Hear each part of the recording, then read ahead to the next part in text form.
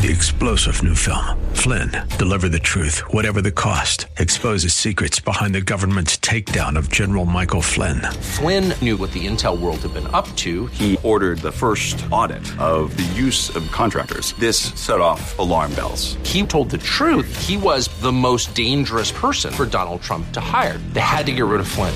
Flynn, deliver the truth, whatever the cost. Available now. Watch it today. Go to salemnow.com. salemnow.com. The world is a complicated place. You need someone to expose the political fakers, fixers, and takers, and to cut through the mindless chatter and misdirection to help you make sense of it all. That person is Dan Proft, and this is the Dan Proft Show.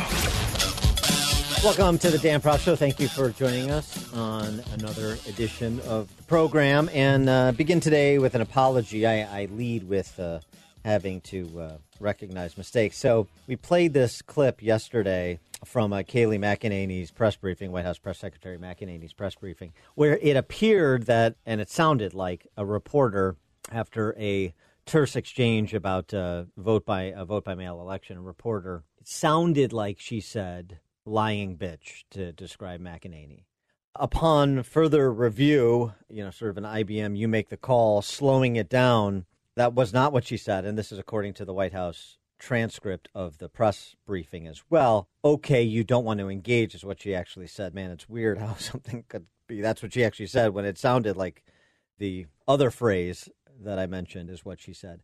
And I also suggested it's being reported that it was Paula Reed from CBS News, and I said, happy to correct that. It's just being reported as that online as people are responding to this in real time. It turned out the reporter in question was a reporter for Al Jazeera named Kimberly Halkett. So anyway, wrong on that one. Hedged a little bit when we reported it. Did sound like that's what was said, but apparently that was not what was said. And while the D.C. press corps deserves no benefit of the doubt, we still want to separate ourselves from them by being accurate and taking ownership of mistakes when we make them. So there you go. I want to begin the show by talking about my sweet home, Chicago. Well, it used to be a sweet. It's still my home, but it used to be sweet. Not so much after 15 people shot at a funeral on the south side of Chicago on Tuesday evening. 15 people. So, unsurprisingly, if you're not familiar with the details, the person who was being memorialized at the funeral was a gangbanger.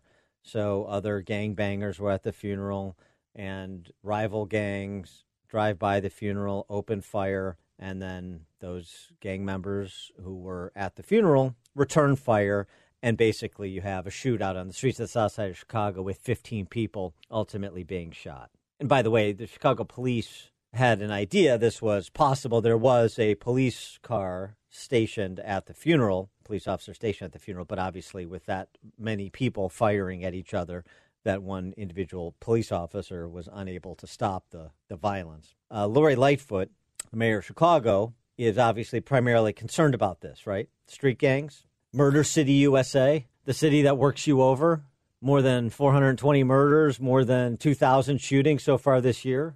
Number of shootings 3x that of New York, which has almost 3x the population of Chicago. So that's her primary concern, yeah? No.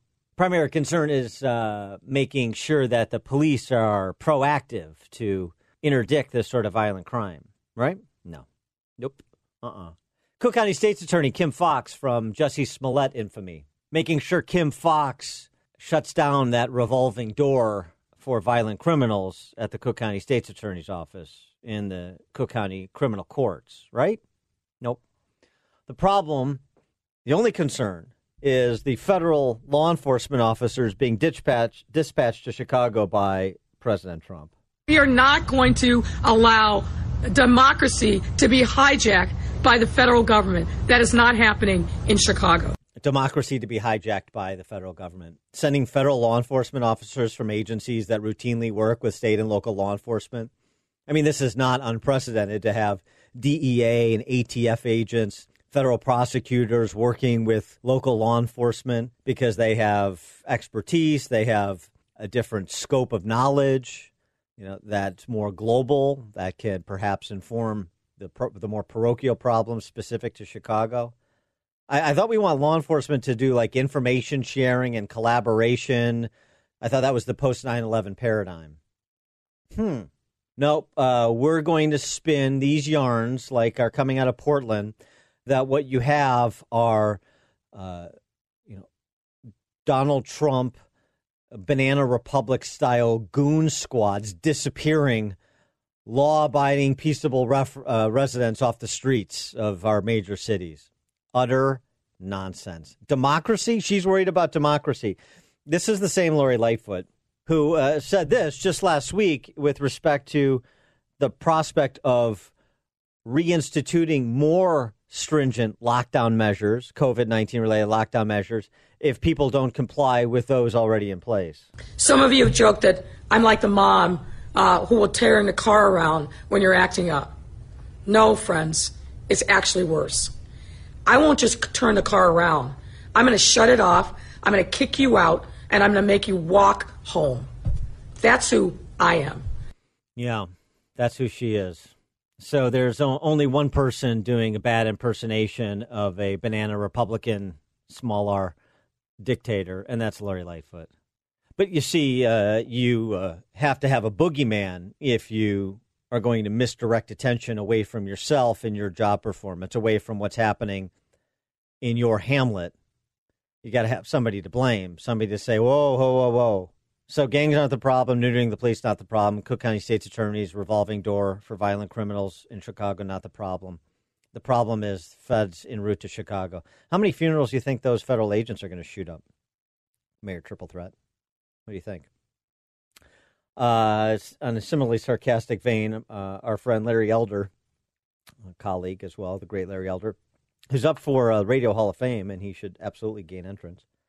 Larry Elder tweeted out, Chicago funeral leaves at least 14 wounded. This after last weekend, which left 12 dead. How many Confederate generals were spotted leaving the scene of the crime? Exactly. Same idea. Misdirection plays. Don't look at me. Don't assess what I'm doing. Just listen to my tough talk and focus on who I'm telling you to focus on or what I'm telling you to focus on. And what was, by the way, Lori Lightfoot's response, as we talked about earlier in the week, to the attacks on police over the weekend in Grant Park as vandals tried to pull down a Christopher Columbus statue? Good people on both sides. Good people on both sides. Effectively, that's what she said. Related stories, streets of Chicago, more local coverage you probably won't get nationally. Alyssa Blanchard is a CPS elementary school teacher, Chicago Public School elementary school teacher on the south side of the city. She was so traumatized after being carjacked at gunpoint last week outside her home, she's now scared to go outside. Forget COVID. Chicago police say a group of children ages 10 to 17, 10, carjacked Blanchard and at least 15 other people since late June, wreaking havoc on Blanchard's generally peaceful south side neighborhood. So there you go. Now you've got your Clockwork Orange carjacking set on the south side, 10 to 17-year-olds carjacking teachers because you've given the streets over to the mob and you're worried about federal agents coming to help. That's the real concern. Ted Cruz has introduced legislation that he opined upon in the Wall Street Journal, Senator Ted Cruz, that does something. I mean, there's only so much the federal government can do or should do. But he speaks specifically of those cities that allow for, quote-unquote, autonomous zones to be set up. The local leaders who allow rioters to destroy lives and businesses need to be held accountable, writes Cruz. That's why he introduced the Restitution for Economic Losses Caused by Leaders Who Allow Insurrection and Mayhem Act. Really rolls off the tongue. That's RECLAIM for short. You know, it always works up to a pithy acronym. The bill would allow for treble damages, meaning a plaintiff could be awarded triple the amount of damage done to his property. It would also establish a federal cause of action, which would empower victims of violence in autonomous zones to take legal action against senior local or state lawmakers who have tolerated or encouraged radicals to take over the streets or take over a particular area.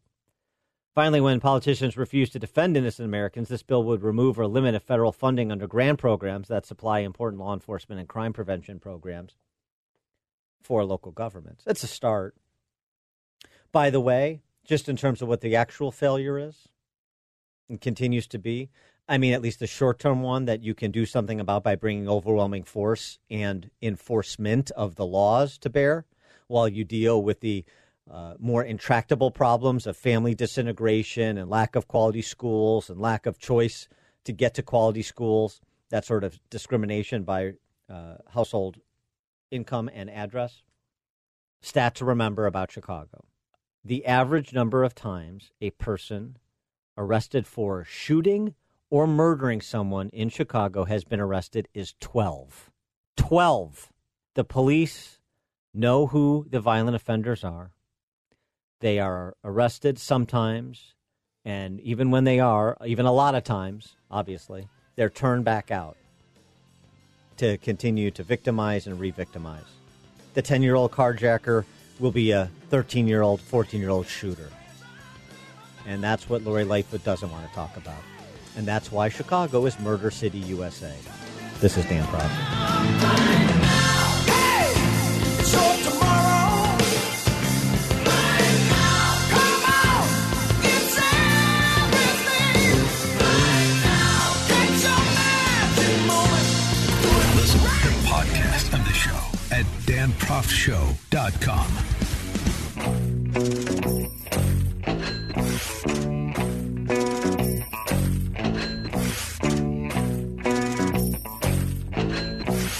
Welcome back to the Dan Proft Show.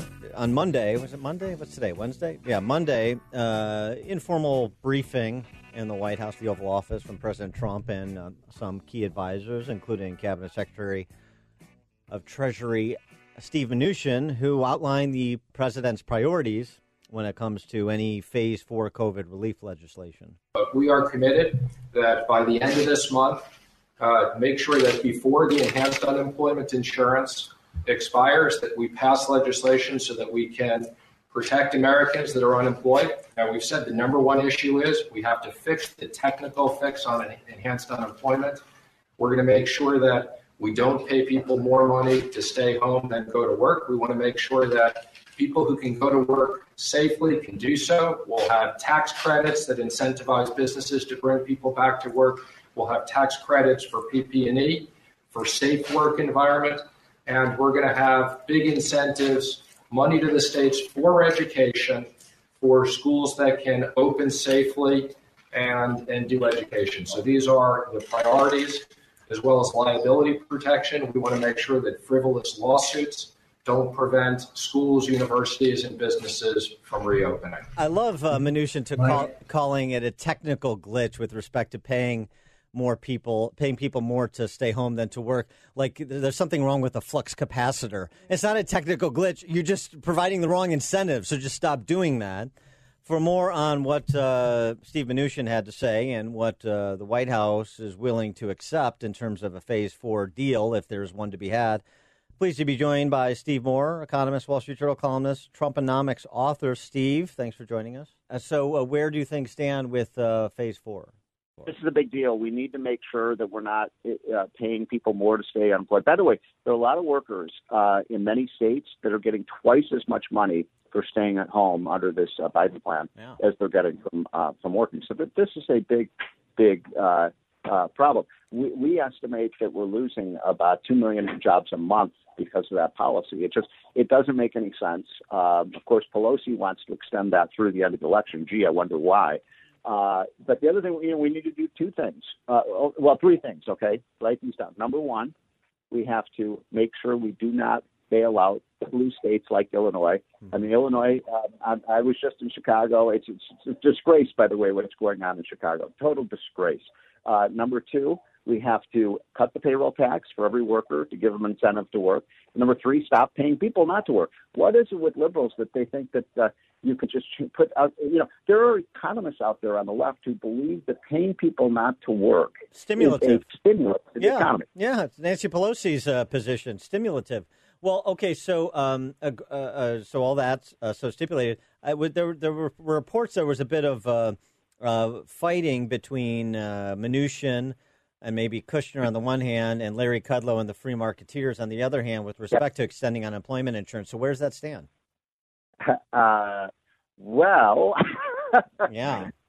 I mean, the fact is that when you pay people not to work, you're going to get fewer people to work, and when you reward work, you're going to get more work. There is some disagreement in the White House about the best step forward.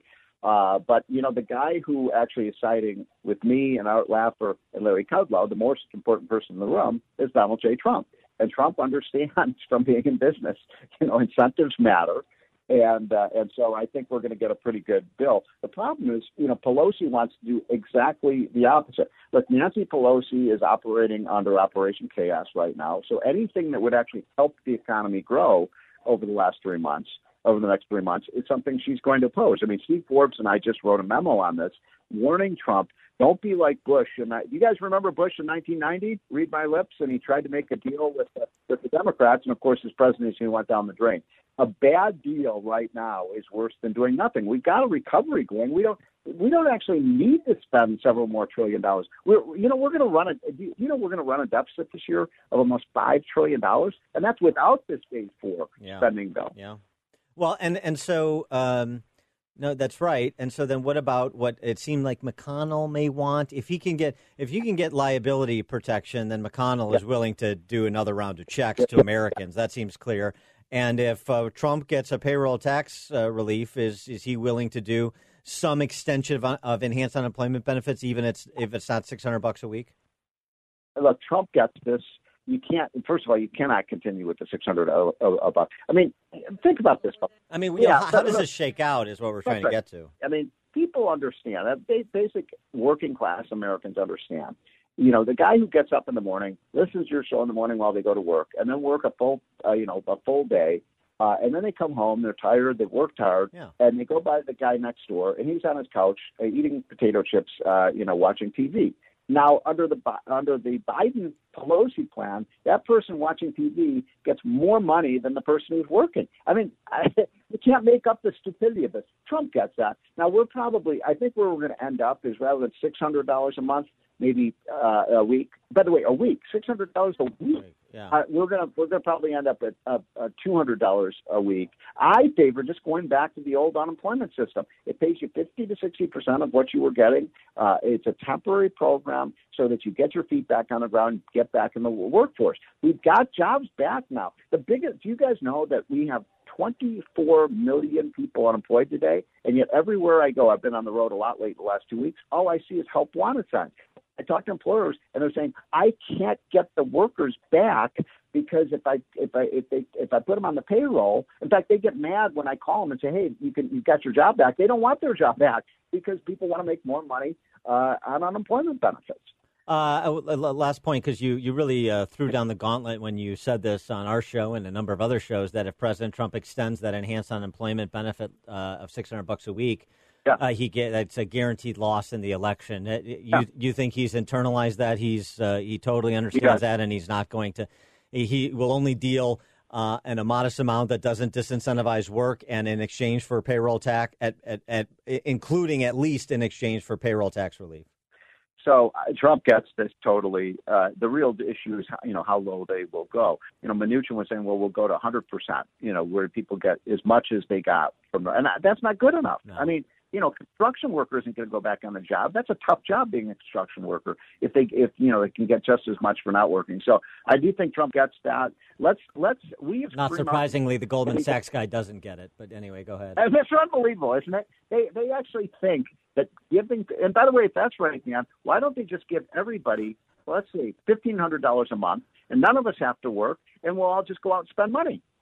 It's easy as that, That's just it's a Keynesian utopia. Yeah, I know. I know. This is lunacy, but that's why I want to understand where the president's at, and is he able to keep McConnell line too? I mean, McConnell wants liability protection too. Is that also a must-have? That's huge. We got to do that. I'm doing a study on this right now. We could have as many as 500,000 lawsuits every time somebody goes back to work and gets sick. They were going to blame that on the employer. You're talking about, and by the way, the trialers are just drooling right now over the prospects. They want to make the next asbestos. We're going to sue every employer. Employers aren't going to hire workers if every time somebody gets sick, they get slapped with $1 million lawsuit. Plaintiffs' attorneys drooling is a function of their IQ, not necessarily their appetite. Steve Moore, noted economist, Wall Street Journal columnist, Trumponomics author. Steve, thanks as always. Appreciate it. Stay safe. Bye. It's good to me, it's good to work. If you can get it, it's good to work. If you can get it, it's good to work. If you can get it, it's good to work. If you can get it, it's good to work. If you can get it. You're listening to The Dan Proft Show on the Salem Radio Network.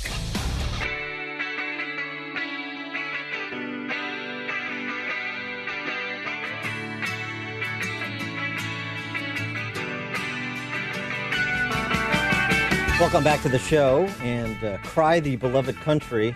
What we are witnessing is a terrible shame of historical dimensions, but don't cry for too long. Instead, after a good loud wail, get up and take back the culture and values that we still hold dear and self-evident. That is the admonition from Rabbi Dov Fisher in a very thoughtful and personal piece about the state of America and American politics and American culture and The Spectator. Rabbi Dov Fisher joins us now. He's a high-stakes litigation attorney, adjunct professor of law, and rabbi of Young Israel of Orange County, California. Rabbi Dov Fisher, thanks so much for joining us. Appreciate it. Thanks so much for having me. I gave the conclusion of your piece, but help us get to that conclusion. What are you lamenting at present? I love the United States of America. It's one of the great blessings in my life that I was born in the United States and that I got to really live in a time that this great country with its great values was at its peak. And my tragedy, and the tragedy of so many of us today, is that we are watching the greatest country there ever has been get torn, or at least attempted by people to tear it down, people who want to destroy something because they've gone to colleges where a bunch of leftists and holdouts from 1968's riots, the sort of unrepentant Bill Ayers and Bernardine Dorn types, who had nothing else that they could do professionally, so they went into the universities to teach and to corrupt our youth and destroy a generation, and then destroy a second generation. We have two generations now who do not appreciate what this country is. No one's breaking down doors to try to immigrate into Russia or into Venezuela or Cuba. Go ahead, name the communist country, China, or anything that derived from communism.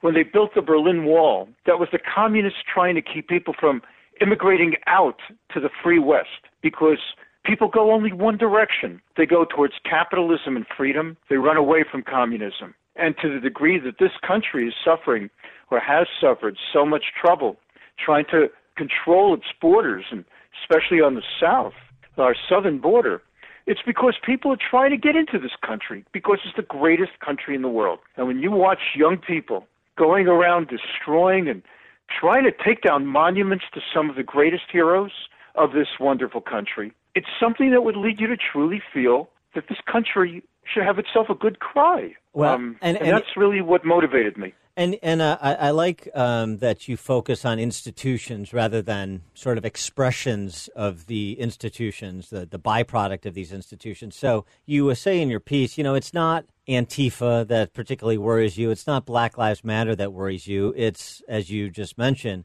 it's institutions that are producing generations of ignoramuses, entitled ignoramuses at that.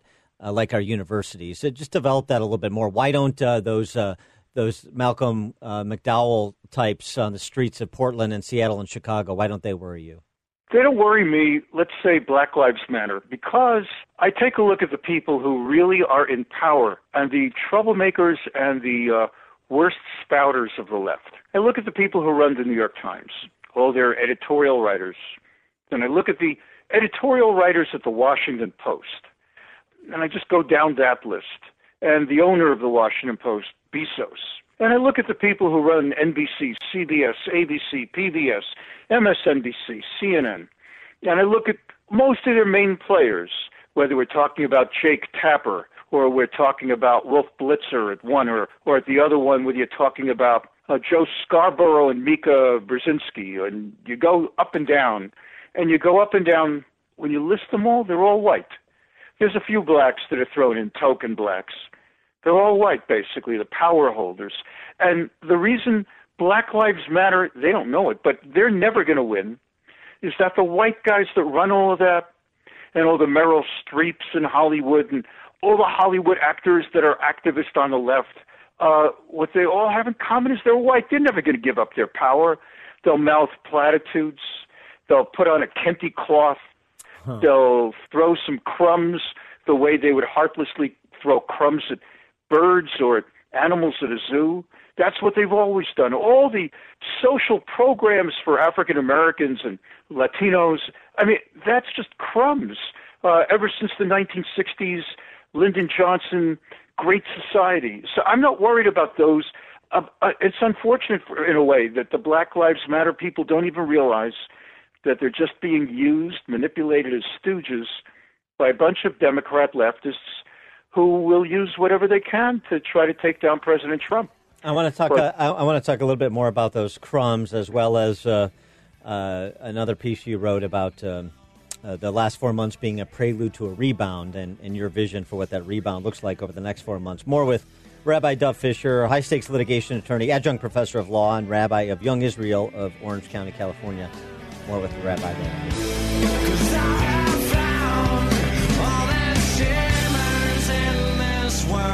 Grab a good seat and sharpen your pencils. Class is in session with Professor Dan Proft and the Dan Proft Show.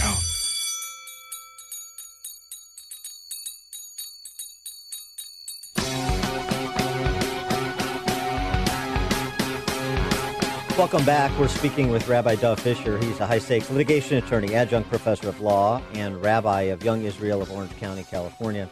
We were talking about, the rabbi was explaining how the left power structure, which is predominantly white, provides crumbs and lip service to organizations like Black Lives Matter, rationalizes away the thuggery of Antifa just to sort of keep them at bay, so that they don't turn on.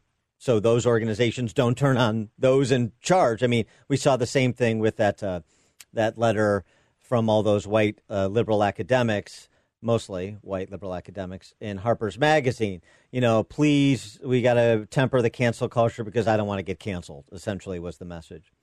But those crumbs this time around, you know, the welfare state programs aren't enough. They're included. They've come in the form of now a demand for reparations. But those crumbs now also include eliminating American history.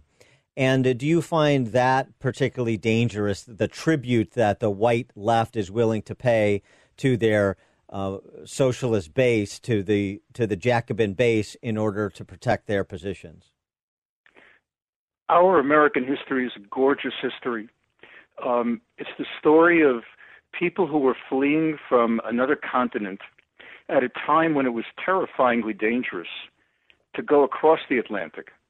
There still were some people who didn't even have certainty that the earth was round. And regardless, it was terribly dangerous to go across. But we had the original people who came and landed at Jamestown and survived. That's what Thanksgiving is about. You had people who came to Plymouth Rock and were able to create a religion without King George standing in the way.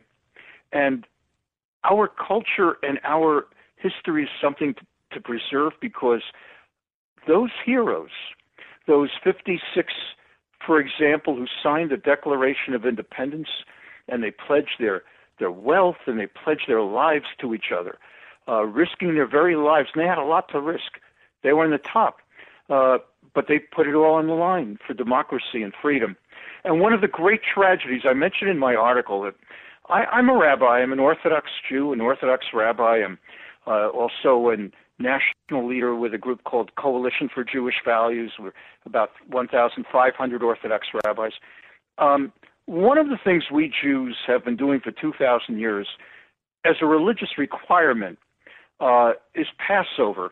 We sit down, and there are our rabbis of 2,000 years ago ordained certain foods, certain rituals, certain texts, and we recite these texts, and before we eat those foods, we talk about why those foods, and it's all so that we have our kids at the table with their parents and grandparents discussing the freedom from Pharaoh in Egypt. And if we had not gone free from the Pharaoh in Egypt, to this day we'd be slaves. And that's what we teach the kids. And the United States, we have 3 holidays that kind of potentially could have done the same thing with kids. Days like Memorial Day, days like the 4th of July, Thanksgiving. But the thing is, you can't really impose religious requirements. And so what ends up happening is Thanksgiving is a time that parents, grandparents, and kids, they ought to explain why they're eating turkey and cranberry sauce and yams. It's about these settlers, these early pioneers came to the Jamestowns and found new foods in a new land, and they somehow survived by God's miracle, and they created this extraordinary country. Or Memorial Day, to remember the great heroes who gave all and gave their lives so we would be free in wars like the Revolutionary War and the War of 1812. Most people never even heard of it nowadays. And they continued fighting, and they gave their lives in places like Gettysburg, and moved on. World War I, the great battles of World War I, World War II, going on to those who gave their lives at Hamburger Hill in Vietnam, and more recently in Fallujah and places in Iraq. And the thing is that kids ought to have grown up with that. If there were only some way to make them sit one night a year, like Passover at the Seder, and they would sit with their parents and their grandparents and listen to the story of America, of a small number of people with a great concept that all humans are created equal. And instead, unfortunately, tragically, the kids grow up without knowing American history. And on the other hand, they don't know the history of the Soviet Union, for example. So when some idiot like Bernie Sanders goes ahead and talks about the beauties of what he calls socialism, but he's talking about communism.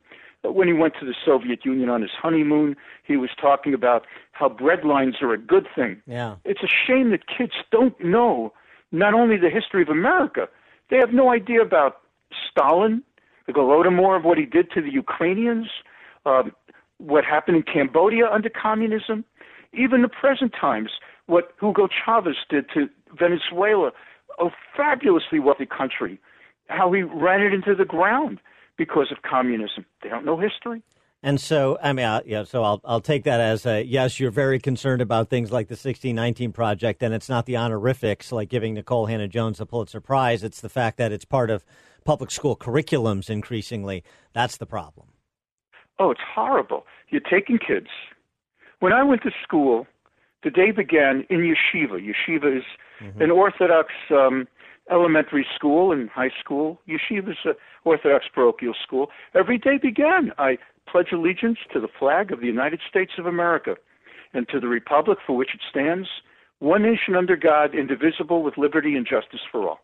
And long before we even understood what the word indivisible meant, half of us probably were saying one nation invisible. The thing is that we grew up with our hands on our hearts with Pledge of Allegiance, understanding that this is a great country. And then we sang the Star-Spangled Banner.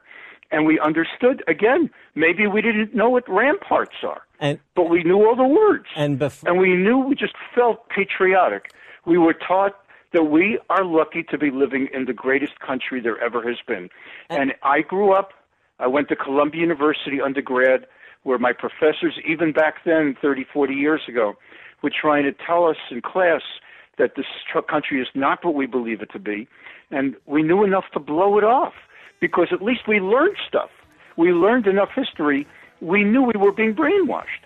He is Rabbi Dov Fischer, high-stakes litigation attorney, adjunct professor of law, and rabbi of Young Israel of Orange County, California. Rabbi, pleasure. Thanks so much for joining us. Thank you so much for having had me.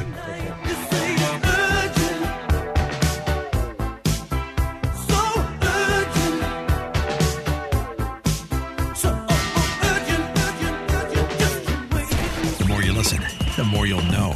This is the Dan Proft Show.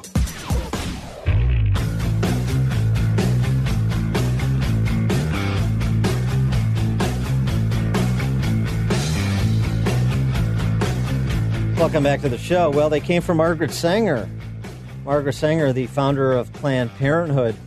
Her name removed from the Planned Parenthood of Greater New York Mill in Manhattan, now simply known as the Manhattan Health Center. The problem, of course, Margaret Sanger's long known about, but in these Jacobin times, now there's a new reckoning for her support for eugenics. Margaret Sanger was a ghastly human being that founded a ghastly organization that's still as ghastly. I mean, if the Ku Klux Klan kicked David Duke out, would that change its racist, horrific nature? No.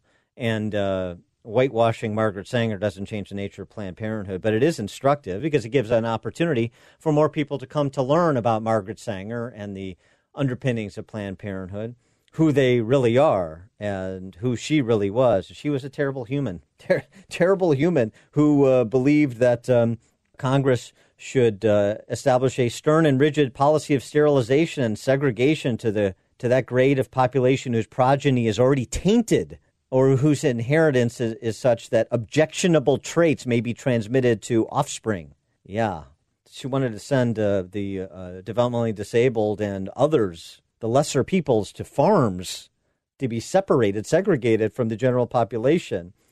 She spoke about her views on population control to the Ku Klux Klan. The New York Times reported at the time. So she's been pulled. What about Ruth Bader Ginsburg? Does she need to be pulled? Ruth Bader Ginsburg, RBG, the source of so many Hollywood documentaries. Justice Ginsburg, a 2009 interview in the New York Times, asked about abortion and particularly Medicaid funding of abortion after and talking with a reporter about a ruling that surprised her, the Harris v. McRae case, 1980 case, in which the court upheld the Hyde Amendment forbidding the use of Medicaid dollars for abortions. Ginsburg said this: frankly, I had thought that at the time Roe was decided, there was concern about population growth, and particularly growth in populations that we don't want to have too many of. We don't want to have too many of. That would include her when she says we, wouldn't it? So that Roe was going to be then set up for Medicaid funding for abortion, which some people felt would risk coercing women into having abortions when they didn't really want them. But when the court decided McRae, the case came out the other way, and then I realized that my perception of it had been altogether wrong. When Roe was decided, there was concern about population growth. Sure, that's the Sanger way. And particularly growth in populations that we don't want to have too many of. Well, golly gee, Justice Ginsburg, do go on. Tell us which populations we don't want to have too many of. The ghoul that she is. Friend of Antonin Scalia during their concurrent time on this mortal coil or not. That's Planned Parenthood. That's Sangerism. That's eugenics.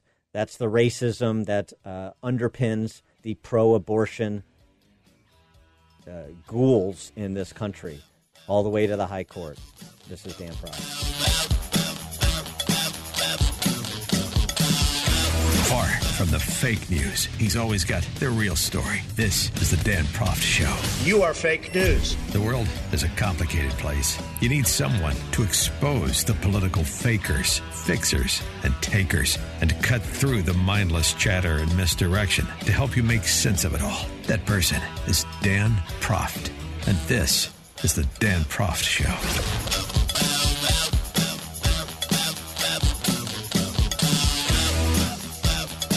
Welcome to another edition of the Dan Proft Show. Thank you so much for joining us. You can follow us, danproftshow.com.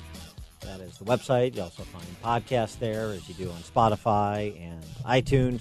Twitter, @DanProft and @DanProftShow. President Trump has his first COVID-19 briefing in many moons, and it was a tight, disciplined, informative performance, in my estimation, including addressing some of the things I hoped he would address, providing context where the press has not. For example, on the recent increase in cases, President Trump first starting out talking about the supplies that the federal government has and the distribution mechanisms that are in place, combined with the case fatality rate, a little bit of context to those case spikes. We again have tremendous amounts of supplies. We are in very good shape, and we can move them quickly.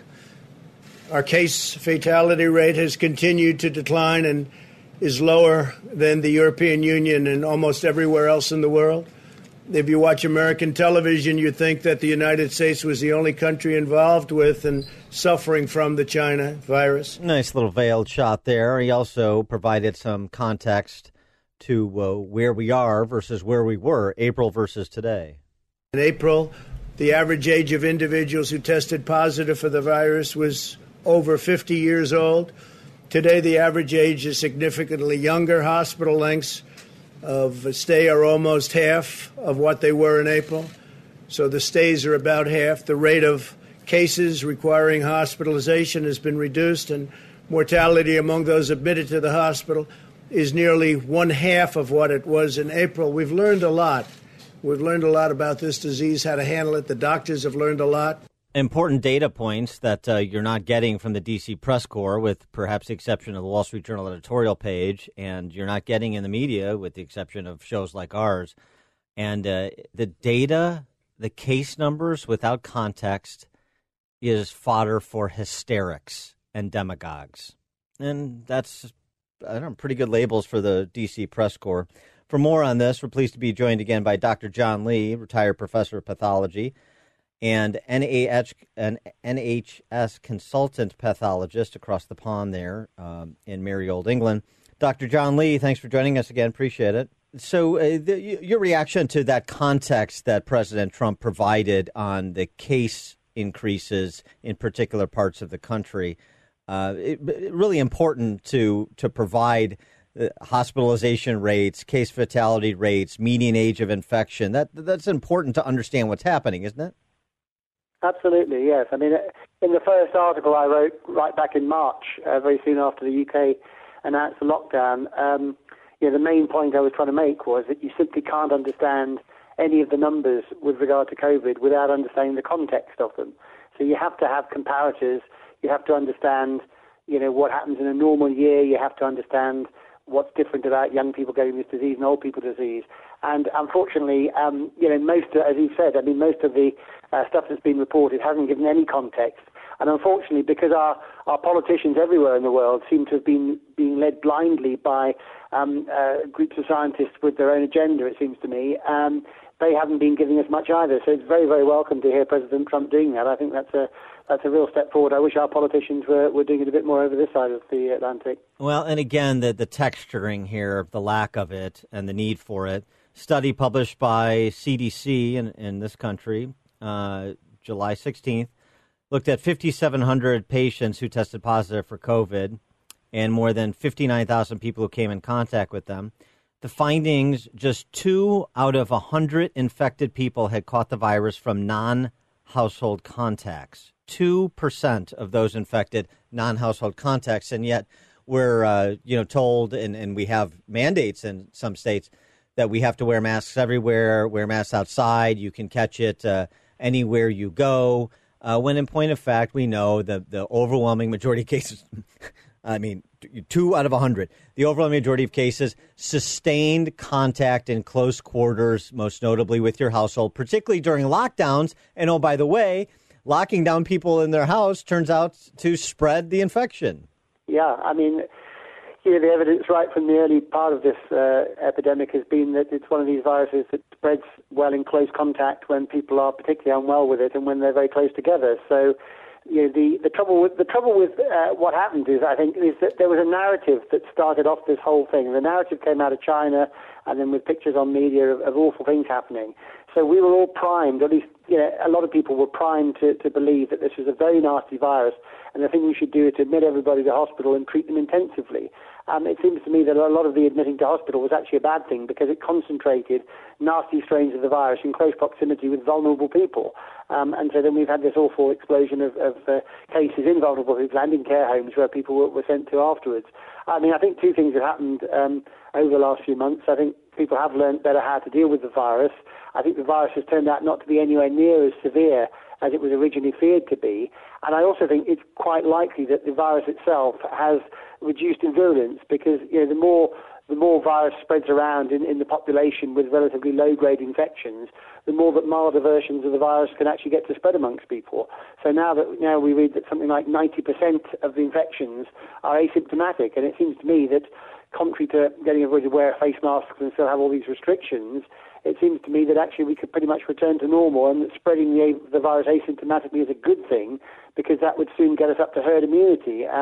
Recent paper in the UK showing that because of the degree of background resistance to coronaviruses in general, and when you assume that the population mixes, probably you only need 20% of people to have this virus to have herd immunity. So it seems to me that in trying to do what we're doing, not only is there no evidence that social distancing and lockdown really does anything, you can't stop the wind, but it's actually and not only is it causing great harm in terms of the harms that those things are causing in healthcare as well as elsewhere to the economy, but actually, it would be better if we simply got back to normal and let the virus spread. That the probability is that in 5 years' time, all countries will be in the same place. Everybody who is really going to be vulnerable to this virus and was going to catch it and die, I'm afraid they probably will, because you simply can't, you can't keep people behind the sofa for months and years on end. And the fact is that it seems to me, anyway, that it's unlikely that social distancing, wearing masks and lockdown will have achieved anything other than a very slight delay on that endpoint. You must be considered an apostate in the medical circles in Britain, and I wonder then, if that's true, what your conversations are like with other medical, other doctors as well as public health professionals at NHS and in those circles in the UK. Yeah, I don't really like hearing myself described as an apostate. I mean, I've got enjoying being retired. Really, I didn't really want to get back into doing all this stuff, but it seemed to me that what was being put out there was so wrong that somebody had to say something. I actually don't think I am considered an apostate. When I talk to people behind the scenes, there's very wide acceptance that what we're being told and what we're seeing with our own eyes are two different things.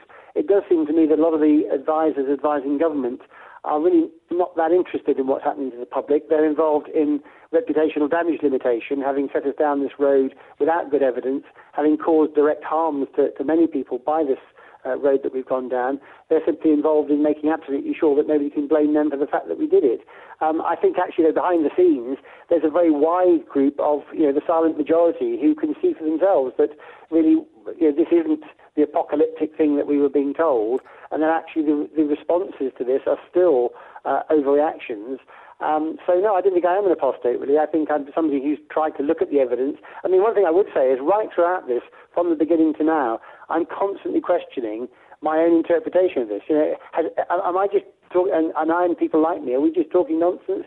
And have all the government scientists and the government responses, have they all got that right? Or really are we in the midst of a great big hysteria whereby governments have played copycat, and now that they can't apologise and they can't turn back, which is the true version of the narrative? And I keep on trying to question this. I keep on looking at the evidence, but I'm afraid the evidence does seem to suggest that this is one huge own goal by humanity, and the more we prolong it, the more of an own goal we're causing. And I do feel that I do feel a lot of people can see that for themselves, but because of the information that they're being fed on most of the mainstream media, they don't know how to question it, but they feel that it's wrong. And I guess I'm trying to help people, give them some ammunition, and shows like yours, trying to give people ammunition to question it. No, absolutely, and we appreciate it. I mean, apostate is a compliment in these times.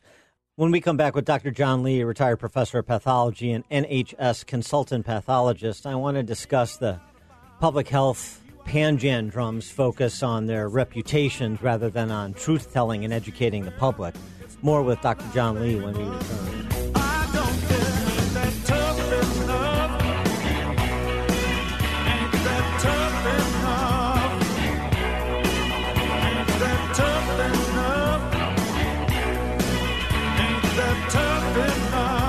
Listen to podcast of the show at danproffshow.com.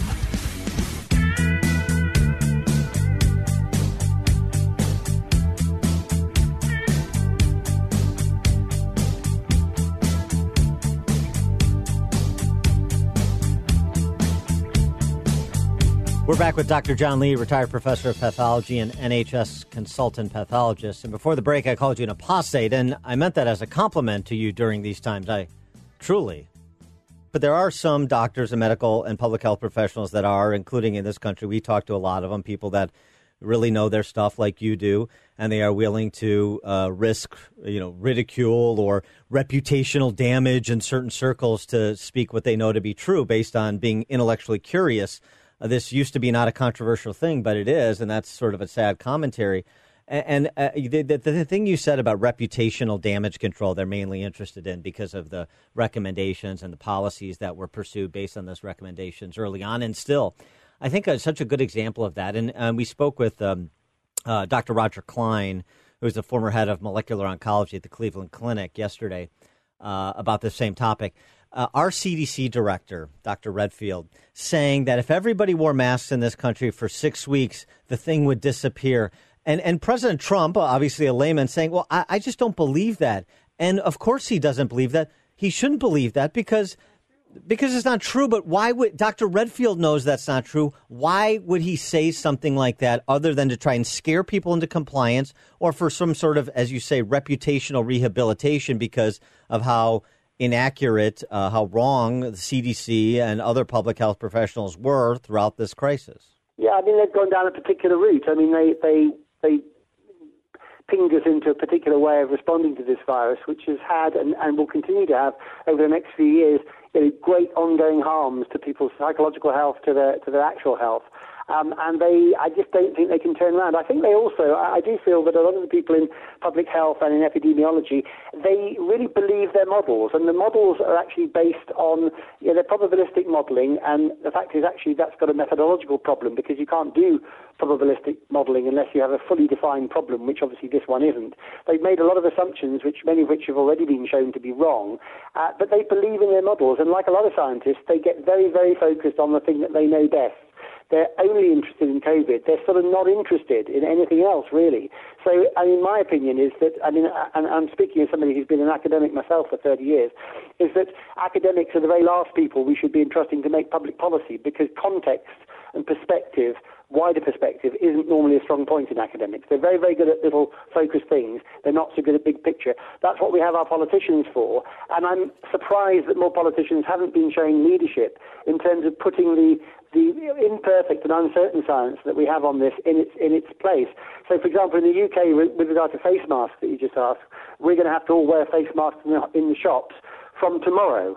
Now, we haven't had to do this at any stage during the epidemic until now, but now that the infection rate is such that you'd have to meet 25,000 people in the UK to meet one symptomatic person, so in other words, one person who's got a cough or a cold, now we have to wear face masks. And simultaneously with that announcement, lo and behold, a modelling study appeared to say that if we didn't do this, there were going to be 120,000 deaths this winter, which is complete conjecture, and it was, in my opinion, is as wrong as the first models were.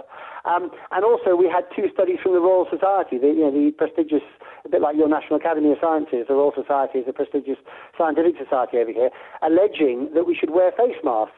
But when you read those two reports, one of them is saying, we put far too much emphasis on evidence-based medicine, as if evidence-based medicine isn't the thing that allows us to determine, real truth from arm-waving.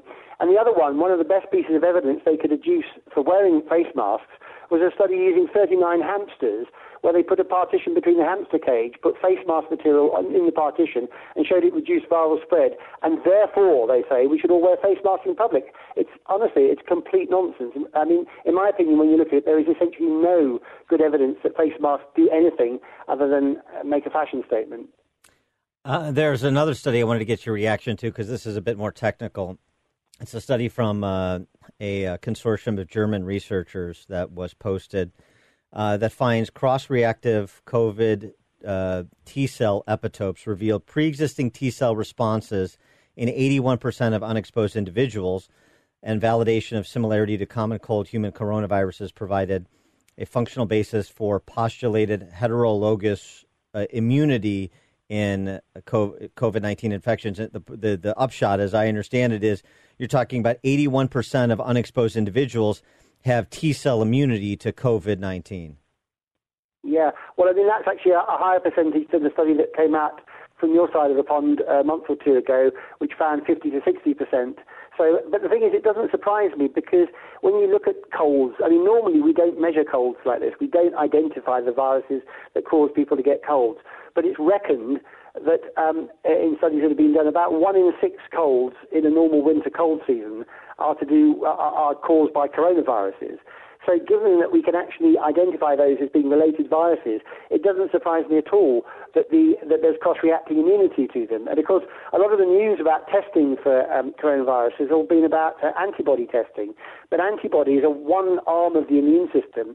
They're actually not the main arm that normally fights viruses. The main arm that fights viruses is the T-cell side, which doesn't make antibodies. It has a cellular response whereby our immune cells go around and kill the cells that are infected by viruses. So the fact that in our lives, a high proportion of us have already been exposed to coronaviruses isn't surprising, given that 1 in 6 colds, are caused by those. So if you've had 12 colds, you've got a good chance of being exposed to them. And the fact that and just to make sure that this is clear, T-cell immunity is central for protection from viral infections, right?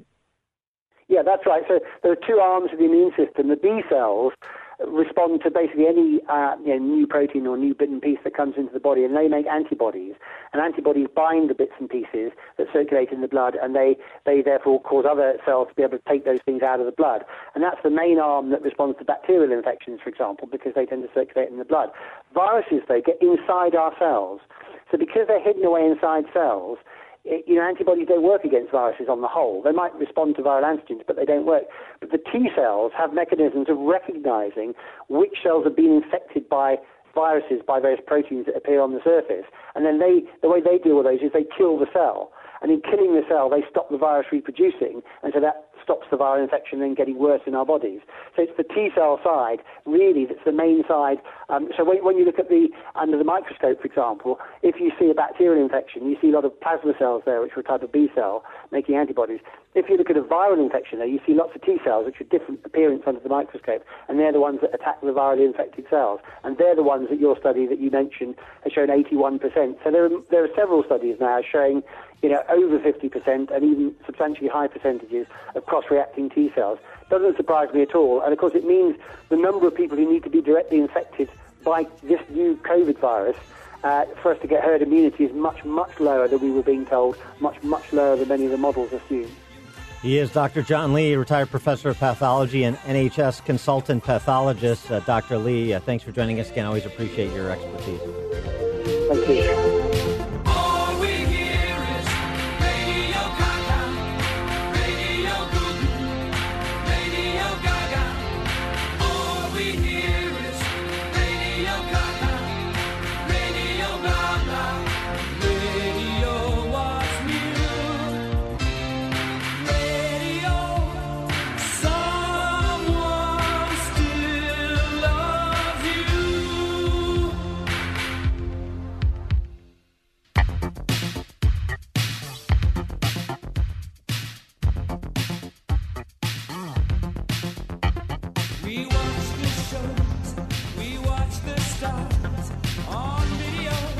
You're listening to The Dan Proft Show on the Salem Radio Network.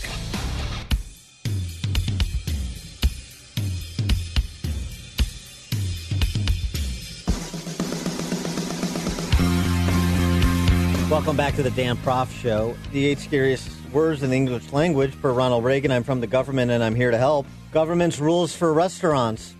New York City. For more than a month, 2% or fewer of those tested in New York City have been found positive for COVID.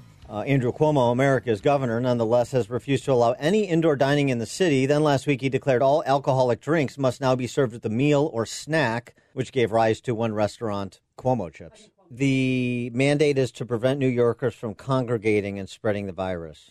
If you have chips with your beer, then you won't congregate.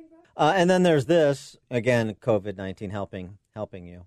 Gilead's antiviral drug, remdesivir. 6 Senate Democrats, including possible VP nominee Elizabeth Warren and Comrade Bernie, just after finishing his manifesto with Joe Biden, said in a letter last week to HHS that the Trump administration acquired its supply of remdesivir at an exorbitant cost in a deal that allows Gilead to reap windfall revenues that are paid by increased premiums for American families. As the Wall Street Journal opines, that's false, and goes on to dissect it, which is useful. The FDA authorized remdesivir in May for emergency use after randomized trials showed positive results for COVID patients, as we know. On June 29th, HHS struck a deal with Gilead that gives the U.S. 100% of Gilead's projected production of remdesivir for July, 90% in August and September. Under the agreement, the U.S. government will pay $2,340 per course, the same price as other developed countries, but the U.S. gets its treatments months earlier. Private insurers pay hospitals bundled rates for inpatient treatments. Gilead has set the hospital wholesale rate at $32.50 a course. So $23.40 for HHS,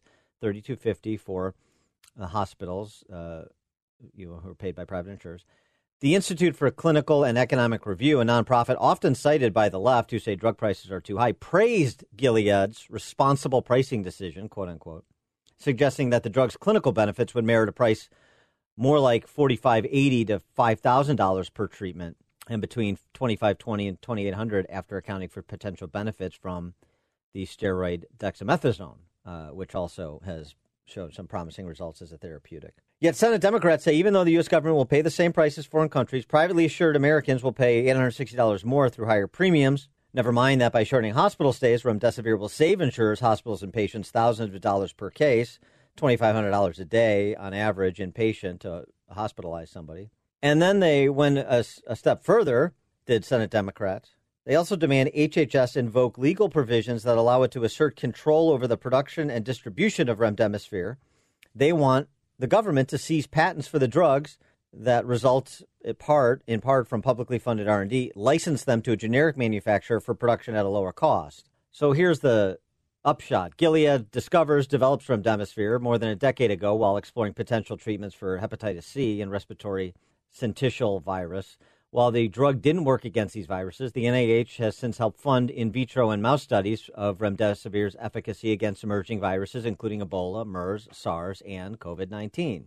This is not unusual for NIH to finance such studies of vaccines and treatments for infectious diseases because the success rate is low. Gilead already licensed remdesivir to 5 generic manufacturers at no cost to make and sell in 127 developing countries. Didn't have to do that. Gilead expects its development and manufacturing costs by year's end to exceed $1 billion.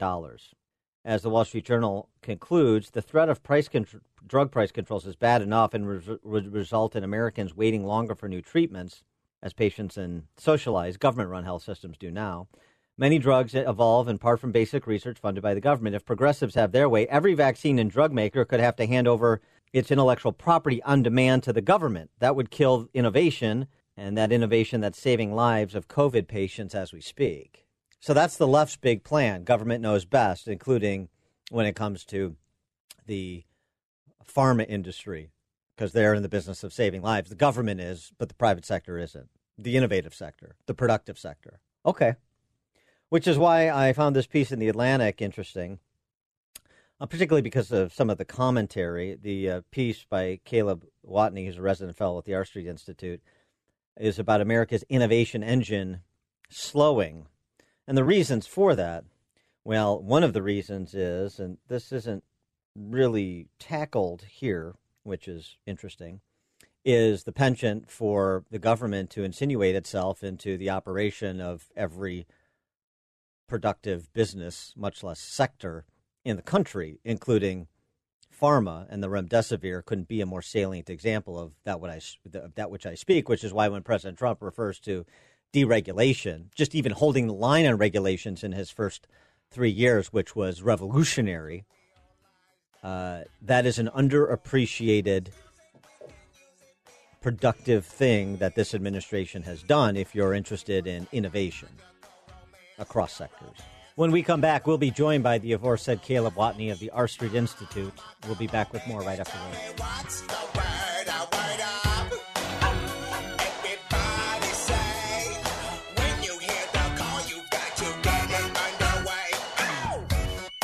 Grab a good seat and sharpen your pencils. Class is in session with Professor Dan Proft and the Dan Proft Show.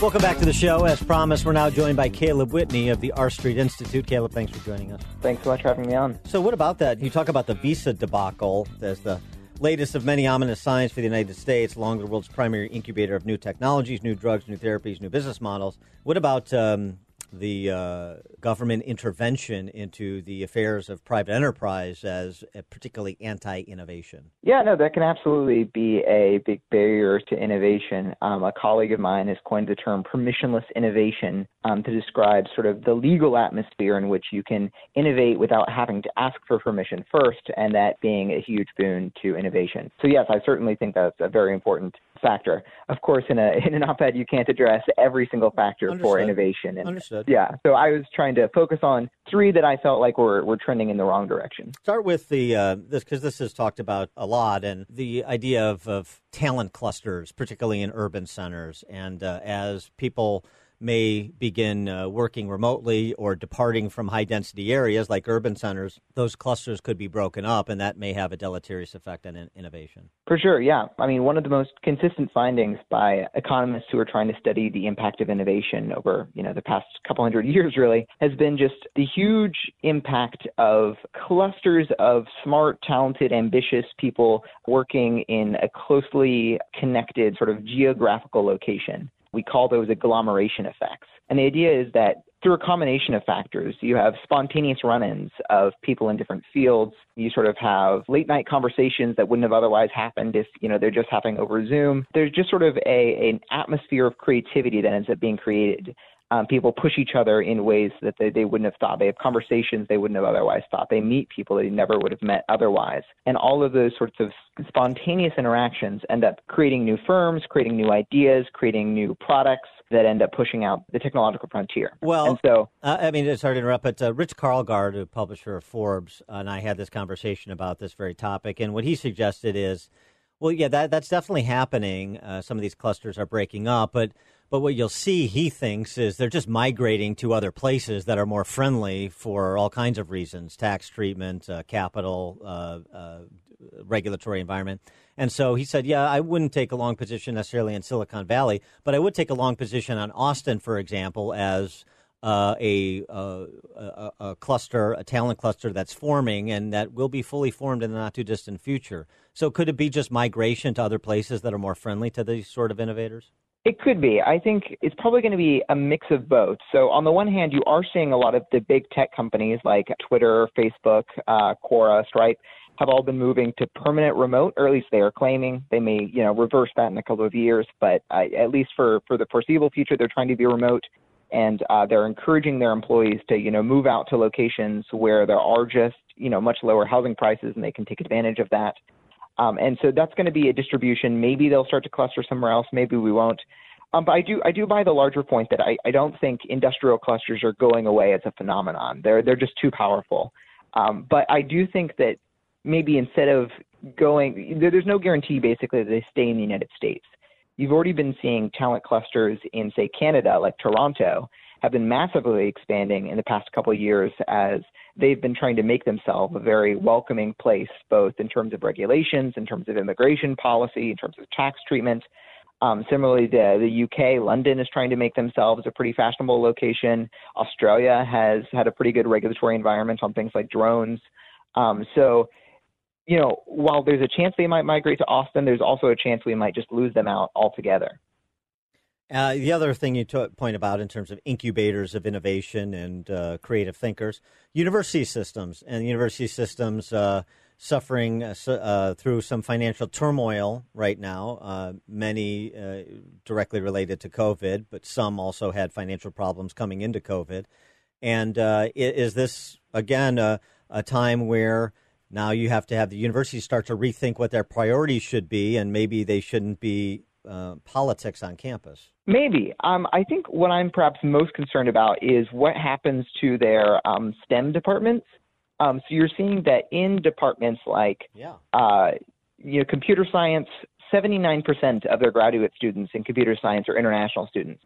It's 81% in electrical engineering, 75% in industrial engineering. So the vast majority of their students in some of these STEM studies are international students who are also huge financial, benefits to them because they tend to pay out-of-state tuition rates. And so I think we're likely to see the cuts. The cuts aren't necessarily going to be coming from, the English studies or the critical studies departments. They're more likely to happen in the STEM studies. And I think that's particularly worrying about for innovation purposes.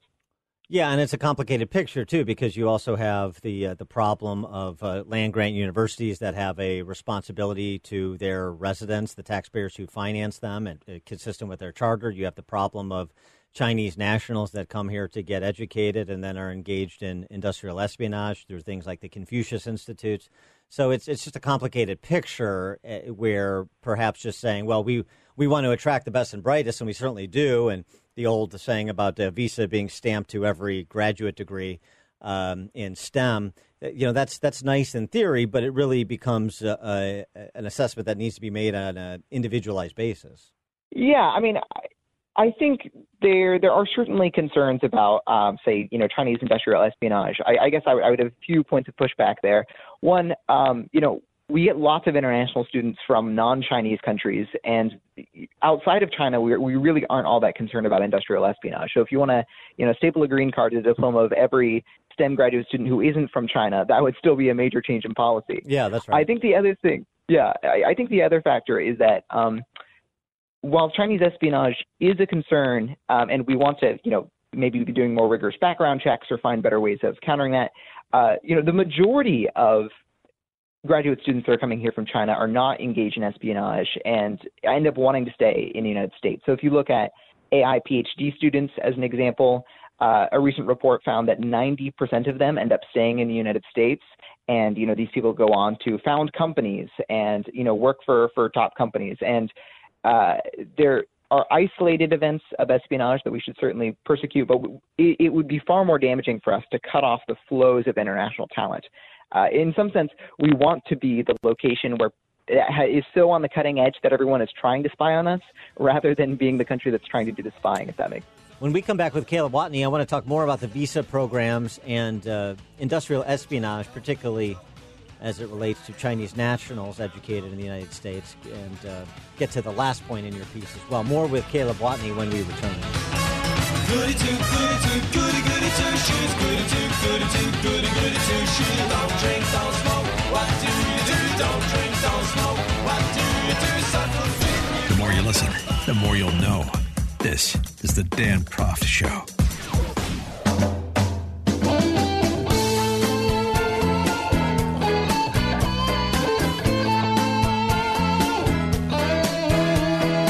We're back with Caleb Watney, and before the break, you and I were talking about the visa programs, and look, I agree. As I said, it needs to be judged on an individualized basis. I mean, for example, the son or daughter of some senior Politburo member of the Chinese Communists is a little bit, should perhaps get more scrutiny than the generic Chinese family that sends their kid here to be educated because their dad or mom or their family's a successful business family or whatever. I mean, it's all about ties. It's not about knocking out all Chinese nationals from being educated here. No, we're in complete agreement about that.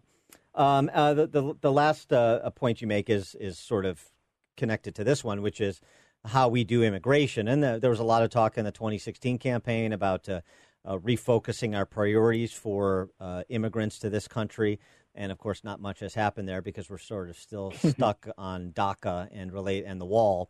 But speak to the areas of immigration reform you think would be pro-innovation. Yeah, for sure.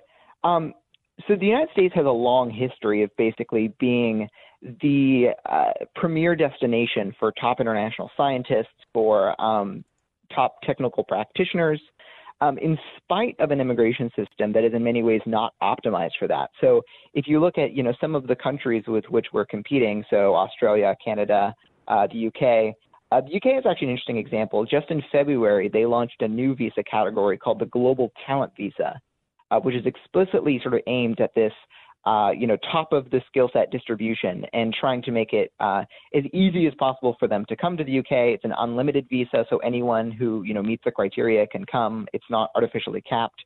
And they're trying to make it easy basically for the UK to end up being a welcoming destination. As I mentioned earlier, Canada has been putting up billboards in Silicon Valley saying, hey, having trouble bringing in talented workers, come up to Toronto. It's going to be much easier to navigate around those immigration laws there. For the U.S. in particular, we've had a huge number of talented people come here through the university system and end up wanting to stay. But again, there are not very good pathways for them to stay. They can have a hope at the H-1B lottery, but that's a lottery, and so you really don't know if you're going to be able to get it.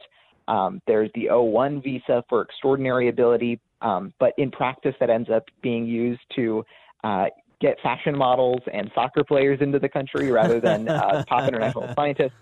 I'm actually working on a broader policy proposal right now to overhaul the O-1 visa because I think that could be a really promising. Let's not cut off the flow of models, Caleb. Please, come on, have a little heart, Caleb. For goodness sake. I will. Well, so the nice thing about the O-1 in particular is that, like the global talent visa in the UK, it's actually uncapped. So we can have both the fashion players, the soccer players, and the international scientists. All right, that's good. It's a win-win. I like it. Caleb Watney, resident fellow at the R Street Institute. His piece in The Atlantic, America's Innovation Engine is Slowing. Appreciate the joining us, Caleb. Thank you. Absolutely. Thanks for having me on.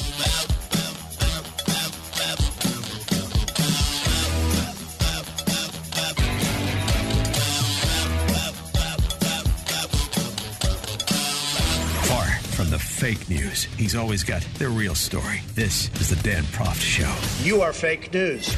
The world is a complicated place. You need someone to expose the political fakers, fixers, and takers, and to cut through the mindless chatter and misdirection to help you make sense of it all. That person is Dan Proft. And this is the Dan Proft Show. Welcome back to the Dan Proft Show. Follow StanProftShow.com for podcasts on social media at Dan Proft Show or at Dan Proft. Either way works. And President Trump offered his first COVID-19 briefing yesterday, first in many, many moons. And it was much different than his previous iterations. It was short, compact, fact-filled, covered a lot of topics, prepared remarks. Generally speaking, riffed a little bit, prepared remarks, a few questions, and he was in the wind. There was no brawling with the press, really, no matter how pointed and silly their questions were. And he kept his attention focused on the message he wanted to deliver, not on the tangents they wanted to take him. I thought it was a good performance. But I'll tell you what, I thought Ari Fleischer, former White House spokesman for President George W. Bush, made a good point about the venue. In some post-briefing commentary.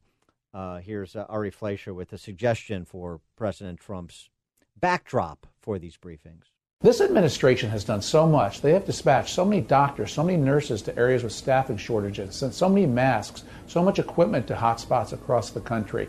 FEMA, HHS, CDC, they're all doing what they should do, but the president's not getting the credit.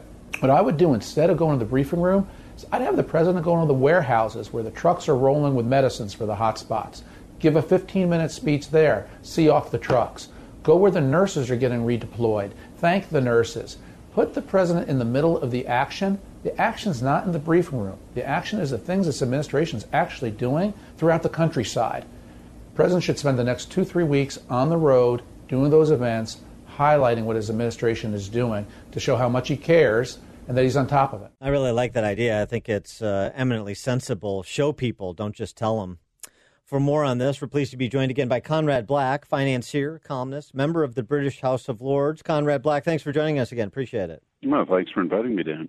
Do you think Ari Fleischer is onto something there? Show, don't just tell. I do. I think it's very good advice. And the other thing he can do is deliver the traditional Oval Office speech. Now, he hasn't been good at that so far. He's only done it a couple of times, and somehow the microphone picks up his breathing and things, and it doesn't work well.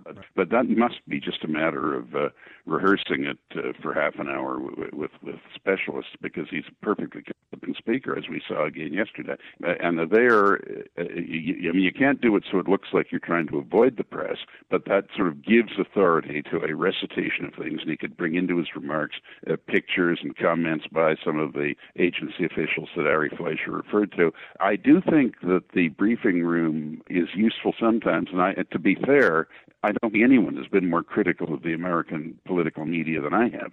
But yesterday, I didn't think the questions were rude. I thought they were adequately respectful and respectfully posed, as they should be in any case to anyone who holds that office. But I think Ari Fleischer's idea is brilliant. But I agree with him. I think he's got a month to 6 weeks to make the case and hammer it home that he's had a successful policy in this and it's working. And after 6 weeks, there should be 2 more monthly revelations of declining unemployment. And then I think he's all set for a very good 2-month campaign to the election day.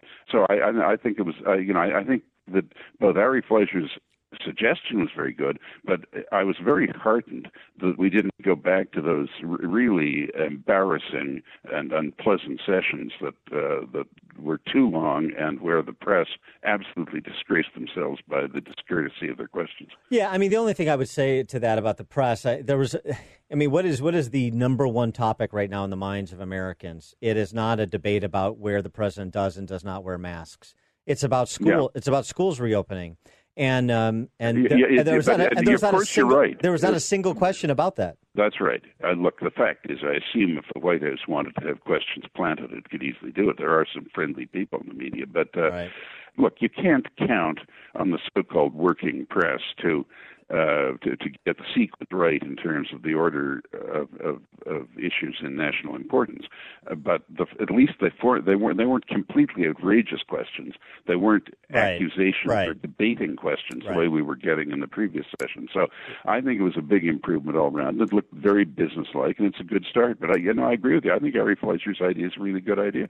Yeah, look, you can go too far with that, and it can look too theatrical and staged, and with a president, handing medical supplies in a chain line at a hospital in Albuquerque or something. But fundamentally, there's a way to put this message across. It's a good message, and the Democrats and their lackeys in the media have tried to terrorize the country, even though, as has been pointed out, the danger of this virus now that we know what we do and are carefully trying to protect the vulnerable elements, the elderly and immunity challenged. The danger is very slight, and there's absolutely no excuse in the world for not opening the schools. You write in amgreatness.com in one of your recent pieces that you don't believe Democrats have a winning hand. Is that and so beyond Joe Biden's competency, which is of course in question, you delve a little bit deeper, including in terms of, like, for example, the winning hand, that Bernie Sanders manifesto. That's not a winning hand if it's properly dissected. There's, in my opinion, not 20% of the country would approve that altogether. Certain parts of it approve, and I myself approve some of the legal reforms. I mean, the prosecution service has to be altered to give defendants more of a chance. It's an outrage that the U.S. has 6 to 12 times as many incarcerated people per capita as Canada, Australia, Britain, France, Germany, or Japan. And these prosecutors win 99% of their cases, 97% without a trial. And I get very tired of hearing even people that I basically agree with most of the time, like Sean Hannity, saying the American justice system is the envy of the world. It isn't.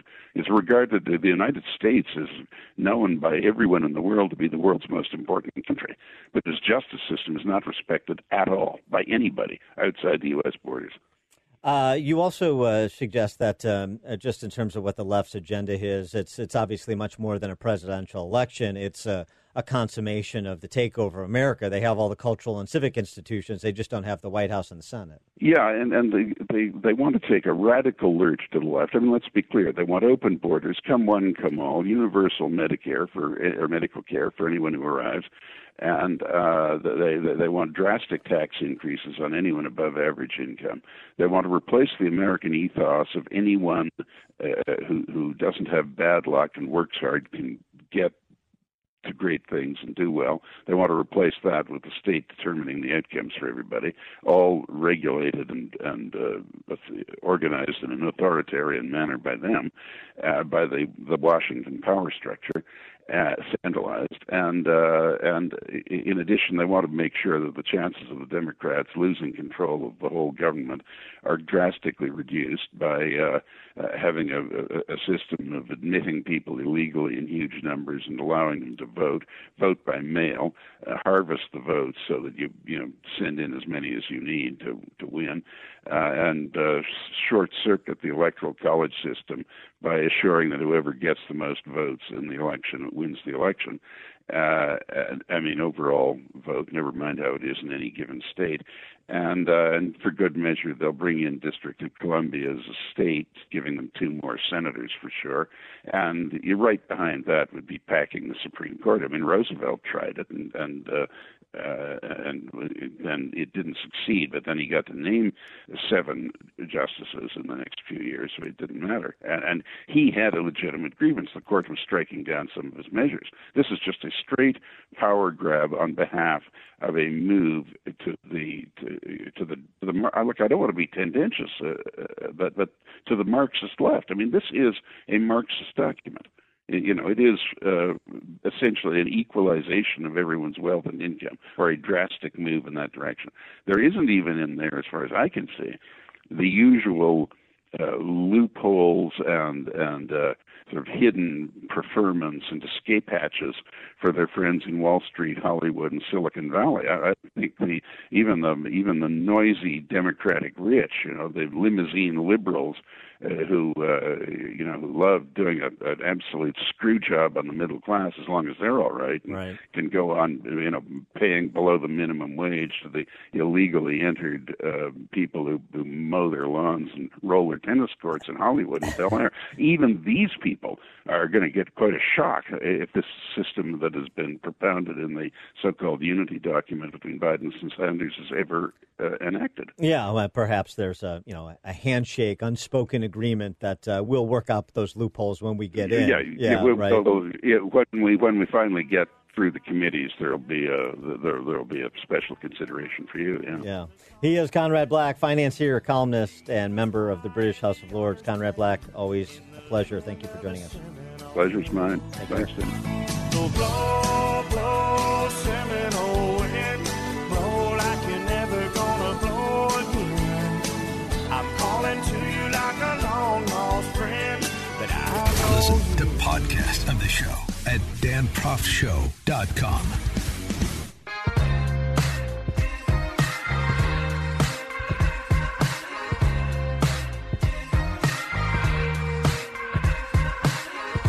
Welcome back to the Dan Proft Show. We talked about it a bit yesterday, the reckoning, perhaps reimagining, to borrow a word, of higher education that is coming, suggesting that just as we talk about marquee names in business going away as a result of lockdown policies, perhaps exacerbating foundational problems those businesses had prior to the outbreak, the same is going to happen in higher ed. You're going to see colleges not run by Jane Sanders also close. And Richard Vedder, who's a professor of economics emeritus at Ohio University, wrote a piece about this, particular to Ohio, as sort of a case study of what might happen with mid-sized colleges in other states, not just Ohio.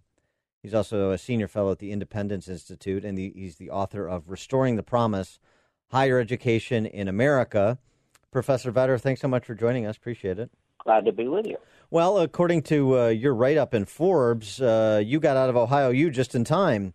Tell us what's happening at Ohio U, at Akron, at Wright State, and what it may portend for higher education in America. Yeah, what's going on in Ohio is very similar from what's going on in other states. For example, I am originally from Illinois myself, and Southern Illinois University in Carbondale is a shadow of what it was 35 years ago. Eastern, Western. Yeah, I went to Northwestern, and I went to the U of I in Champaign-Urbana, where I'm from. Take Akron University, school in Northeast Ohio, sort of a Rust Belt type city, the tire capital of the world for years. Its enrollment, the school there, has gone down in just a matter of 30 years from about 29,000 students, 28,000 students, to 17,000 or thereabouts. And it's going to go down more, 15 maybe this fall, because of the COVID-19 thing. So it's fallen almost by half, or will have by this fall. And there's another school just 12 miles away called Kent State University, rather well-known state university. You can get there in 15, 16 minutes by car. And you see the same thing all over. Detroit has 5 state universities in the Detroit area. 5. One of them, of course, is the University of Michigan in Ann Arbor, which is a world-renowned university. It's going to be around, I think, forever, and is well endowed as well. But the others, some of them, Eastern Michigan, Wayne State, so forth, are struggling, and they have been struggling for years. Akron never recovered from having Jerry Faust as its football coach. Yeah. And actually that's part of their problem. They got so gung-ho about football because they had, some years of success. They built a real fancy new football stadium there. They spent, $75, $100 million, whatever it was. And no one ever came to the football games because the team wasn't very good after that. And they're still paying the bonds. They're paying for the stadium. So, and this has happened across the country. Universities went on a building splurge 10, 15 years ago, 5 years ago, that they're paying for now. They figure, well, we got to be competitive. We got to have fancy new facilities and so on. And that's proving to be very costly and burdensome. No, I hear what you're saying, and agree with that. I mean, the evidence is pretty clear on it. The question is, how are colleges responding? I know, per your piece in Forbes, the colleges in Ohio that are in trouble are responding by cutting staff and trying to make ends meet. But also, do you see any give in terms of campus culture? Because one of the reasons why I think a lot of people are starting to question whether it's worth going into tens of thousands, hundreds of thousands of dollars of debt is because so many colleges have become political re-education camps. They're not, as you point out, you're not getting a lot of marketable skills depending on your chosen course, chosen area of study, and you're coming back with all kinds of wild leftist ideas that don't thrill a lot of parents. So, is there any consideration for toning down some of the hard left politics that seems to insinuate itself in all corners of campus life? Well, there's certainly, on the part of some people, there's a high desire to tone it down, and at least to equalize things or create a level playing field where people of different persuasion, political persuasion, are given a free opportunity to talk. And say things and are represented on campus so that the kids, when they go to a school, sure, they'll hear the far left progressive views, and that's fine. They should be exposed to what those are. But they'll also hear other views, more conservative views, the views of people who actually, many of those views were first championed at the University of Chicago.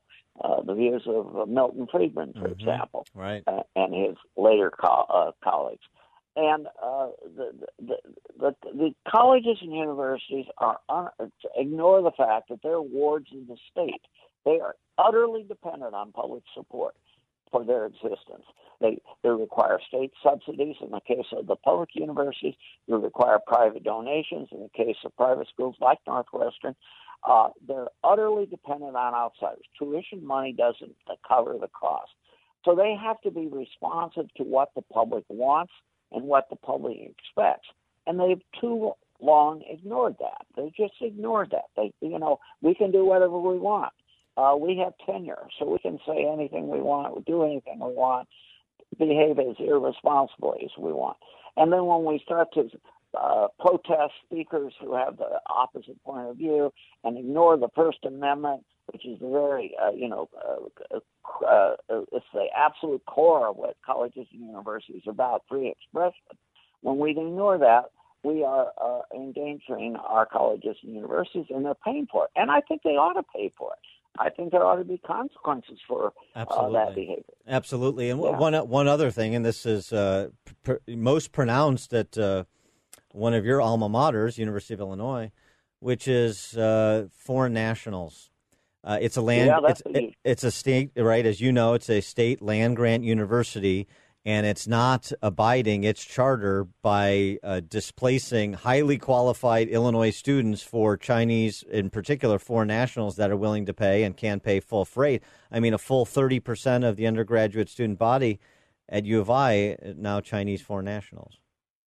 Yeah, and although that's going to bite Illinois this next year or two, as more Chinese can't get into the country, and again, Illinois is facing the consequences of that. And I agree with you. The taxpayers of Illinois are subsidizing that university, and they expect to have preferential right to attend there. And the U of I said, oh, well, we can get more high out-of-state tuition fees from these foreigners, these Chinese in this case, and so we'll take more of them. A lot of other schools did the same thing. But yeah, you're right, Illinois is one of the leaders in the country on this, and they're paying the price for that now. He is Richard Vedder, Distinguished Professor of Economics Emeritus at Ohio University, Senior Fellow at the Independent Institute, and author of Restoring the Promise, Higher Education in America. Professor Vedder, thanks so much for your time. I enjoyed it very much. Thanks.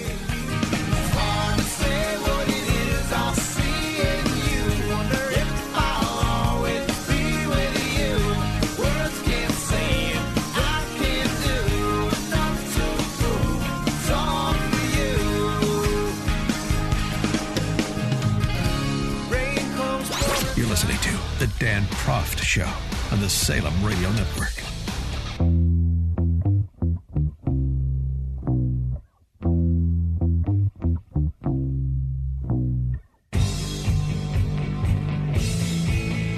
Welcome back to the show. George Will, friend of the show, though never Trumper, as most of you undoubtedly know, gave a Zoom interview to Washington Post Bureau Chief Susan Page recently. He was asked who he's voting for in November, and this is a bit different because he was never Trumper in 2016, but he was also never Hillary, so I think he wrote somebody in. Not in 2020. Who do you plan to vote for in November? Biden. Oh, yes. Have you voted for a Democrat before? Never. First time you've ever voted for a Democrat for president? That's right. Mm-hmm. And what kind of president does he think the man who's going to get his vote will be? I think he'll be an adequate president, but then I'm much less. Donald Trump has cured me of presidential fastidiousness. Everyone looks good now. Joe Biden is an amiable, decent man, 36 years in the Senate, 34 of them on the Foreign Relations Committee. We tend to forget that foreign relations is where the presidential power is largest and presidential discretion is rightly at its broadest. So all this matters. I think he has a taste for talented people to have around him. So it'll be a distinct improvement. That's a low bar, but worth saying. As I said, I like George Will. I've been talking to him on radio programs I've hosted for the better part of a decade. Went to school with his son, Jeff, who's a great guy. But there's something really wrong with what George Will is saying and the basis for which I think he's saying. And hopefully we'll get him back on the show to discuss it in depth and in a respectful way, but a pointed way. Because, one, the idea that Joe Biden surrounds himself with talented people, I mean, have you seen the manifesto he and Bernie Sanders compiled, George Will? Does that fit with your policy agenda, your philosophical worldview? Come now. In addition to that, time served on a Senate committee is not the same thing as the record on that committee. I think George Will would ordinarily concede 34 years on the Foreign Intelligence Committee. How much did Joe Biden get right during his time in the Senate on that, on geopolitical matters, or much of anything else? Remember, George Will and the late, great Charles Krauthammer were both wooed by President Obama in the run-up to his 2008 victory as well. Because why? Because he's one of them.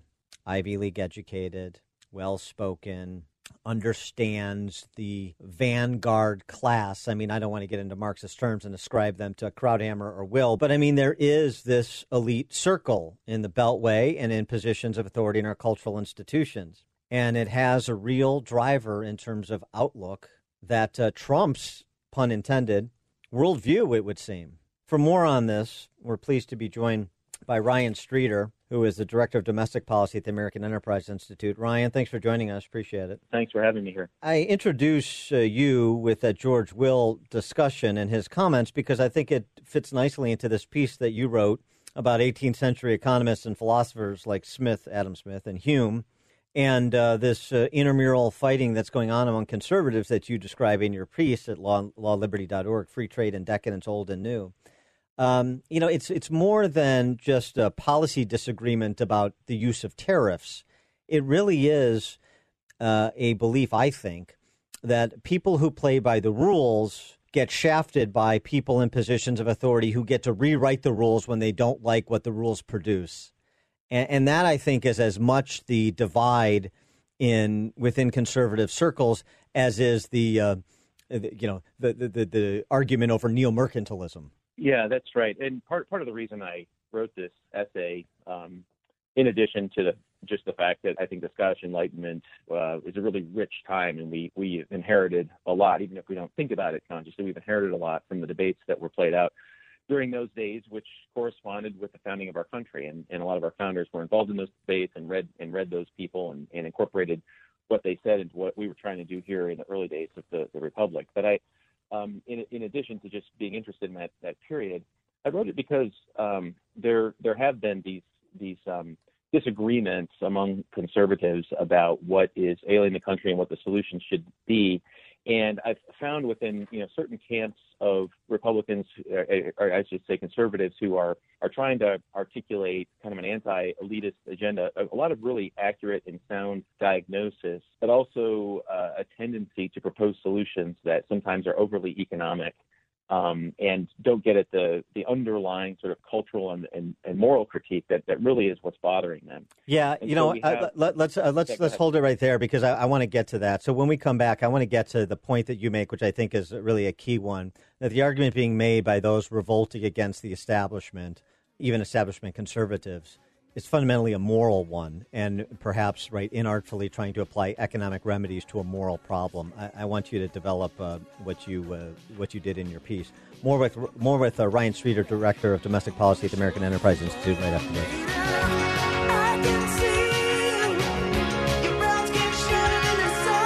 Grab a good seat and sharpen your pencils. Class is in session with Professor Dan Proft and the Dan Proft Show.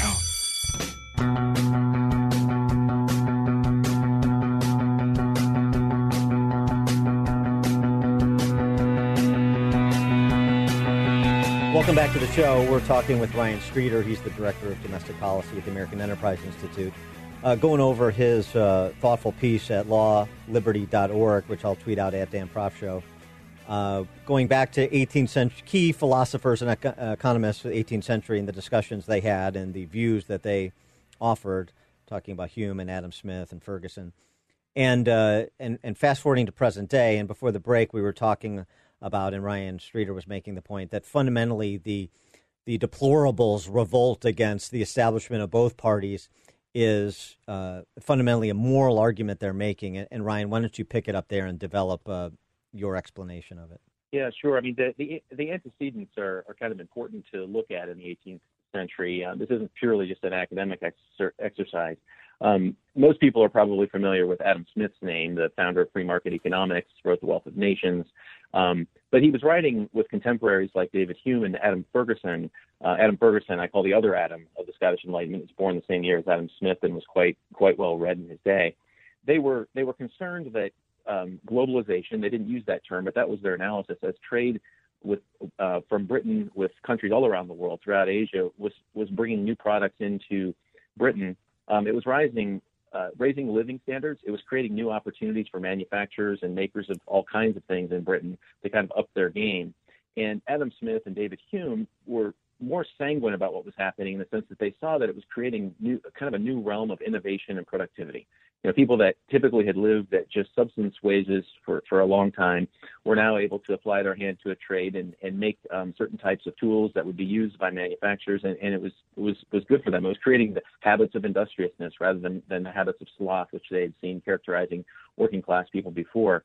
But they also were all concerned, and Adam Ferguson more than Hume and Smith, that this rising globalization was creating a new kind of materialism, which was really eroding really important fundamentals of society, like the family, like the underpinnings of civil society, the church, the local community, and also the virtues on which the virtues that those kinds of things cultivate. And so So they had a debate about whether this kind of trade, this globalization, this kind of openness to the world was a good thing for Britain. But where they all agreed was that this wasn't just an economic issue, this was a cultural issue, and that as living standards were rising, people still needed to be connected to their homes, to their families, to their communities, and not allow kind of the priority of the large global traders to kind of erode what was going on the ground. And so I think that's instructive for us today, because a lot of what we see happening among conservative writers and policymakers is to worry about what decisions made, as you said before the break, by elites on behalf of everyone else, what that's doing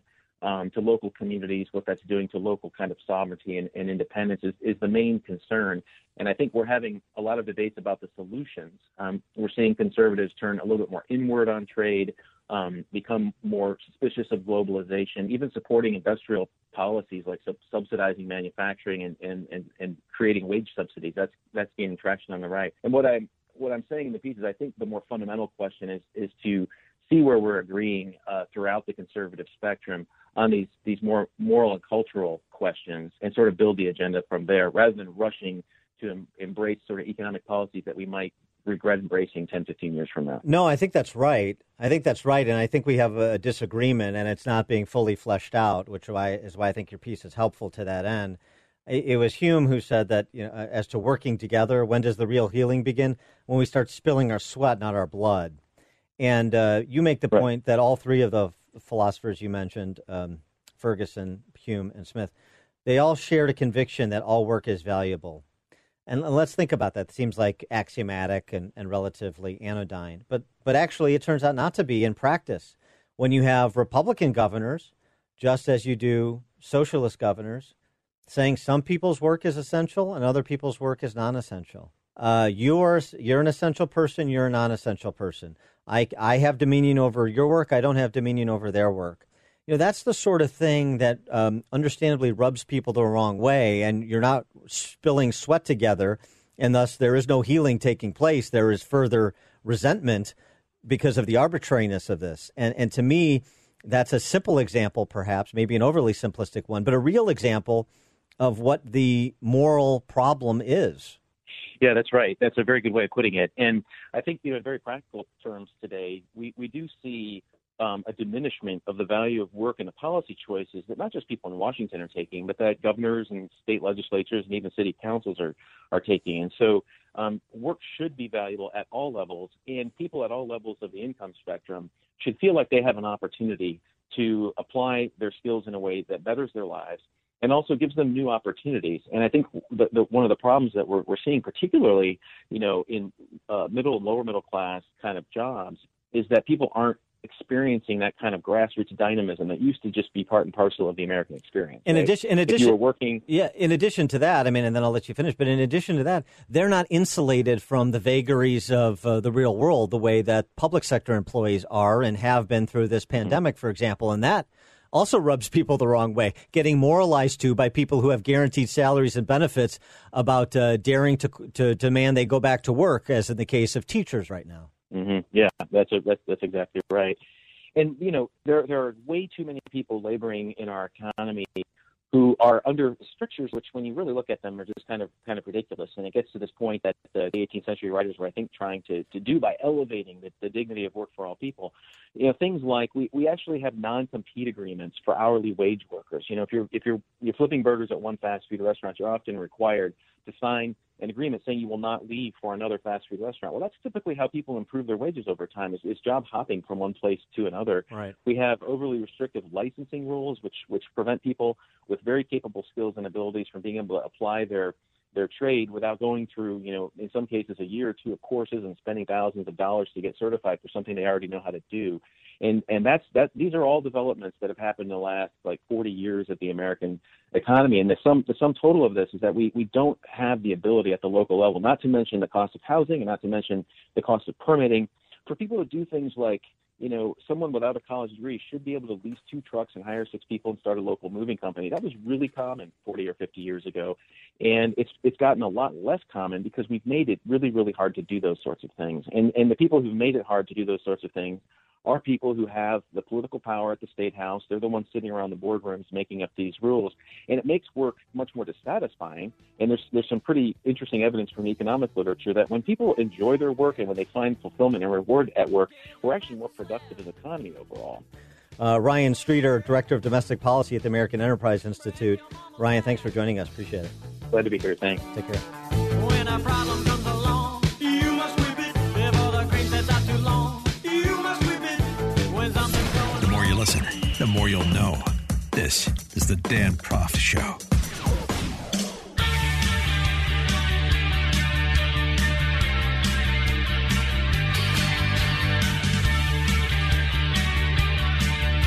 Welcome back. A YouTube video that's going viral. That's kind of fun. It's pretty well done. Solid parody. Solid parody that has a non-satirical point. The point? Being woke? Being a cultural Marxist? The same as being a racist. At least it turns out that the two have the same positions as so acted out by these two young gentlemen. When me and Brad first met, I didn't think we'd get along, but turns out we kind of agree on everything. Your racial identity is the most important thing. Everything should be looked at through the lens of race. Jinx, you owe me a Coke. We both have a lot of opinions about people of color, even though we barely know any. I say colored people, but as long as we're classifying them, we both think minorities are a united group who think the same and act the same. And vote the same. You don't want to lose your black card. Sorry, I don't know. I just think we should roll back discrimination laws so we can hire based on race again. Jinx, now you owe me a Coke. Hey, tell them what you told me yesterday. White actors should only do voices for white cartoon characters. I've been saying that for years. Stick to your own. Us white people, we have so much privilege. I agree. It is a privilege to be white. Ask him about interracial dating. All I said is that black men who date white women have internalized racism, and white men that date ethnic women are fetishizing them. Guys against interracial dating now. Like, am I being pranked? Did Boomer put you up to this? Ugh, you know that taco place is white-owned? White people should be making white foods, like Kraft macaroni and cheese, no seasoning, not even salt. It's like he's a mind reader. I mean, I've been pushing for segregation forever, and my man does what? I created an improv comedy show exclusively for ethnic people. Guy segregates comedy on my birthday. I like the bosom buddies routine they do there with one guy wearing a T-shirt that says woke and the other guy wearing a T-shirt that says racist. Yeah, isn't it, though? Those that accidentally, or perhaps not accidentally, but regardless, so tied up in identitarian politics that they end up promoting white supremacy, as we saw with the National History of National Museum of African American History and Culture, as we talked about earlier in this week, that remarkable posting that they had on their website, which they ultimately took down. And then those who are promoting the agency of black Americans and opportunity for black Americans and the same choices for black Americans, particularly poor black Americans, that rich white people have when it comes to things like where their kids have an opportunity to be educated. Those black conservatives promoting, for example, school choice, and there was a good write-up by Jason Riley on Thomas Sowell, one of the preeminent black conservatives and preeminent economists of the last 100 years in a good write-up by Jason Riley in the Wall Street Journal on him, that they're the Uncle Toms, they're the sellouts, and the white people who are promoting the same sort of leveling of the playing field, they're the ones who are trying to keep minorities down, trying to marginalize populations. It's the same conversation we had about the ghouls at Planned Parenthood earlier in the show. It's the same conversation we had about Chicago violence. It's always the same with the cultural Marxist left. They have perfected this idea of projecting, or this approach of projecting onto others who they actually are. And so, when you hear the woke and the racist talk, but particularly the woke, who's the subterranean racist, just remember it's a rubber and glue. It's a rubber and glue with them. Thanks for joining us on another edition of The Dan Proft Show. Please do so again tomorrow.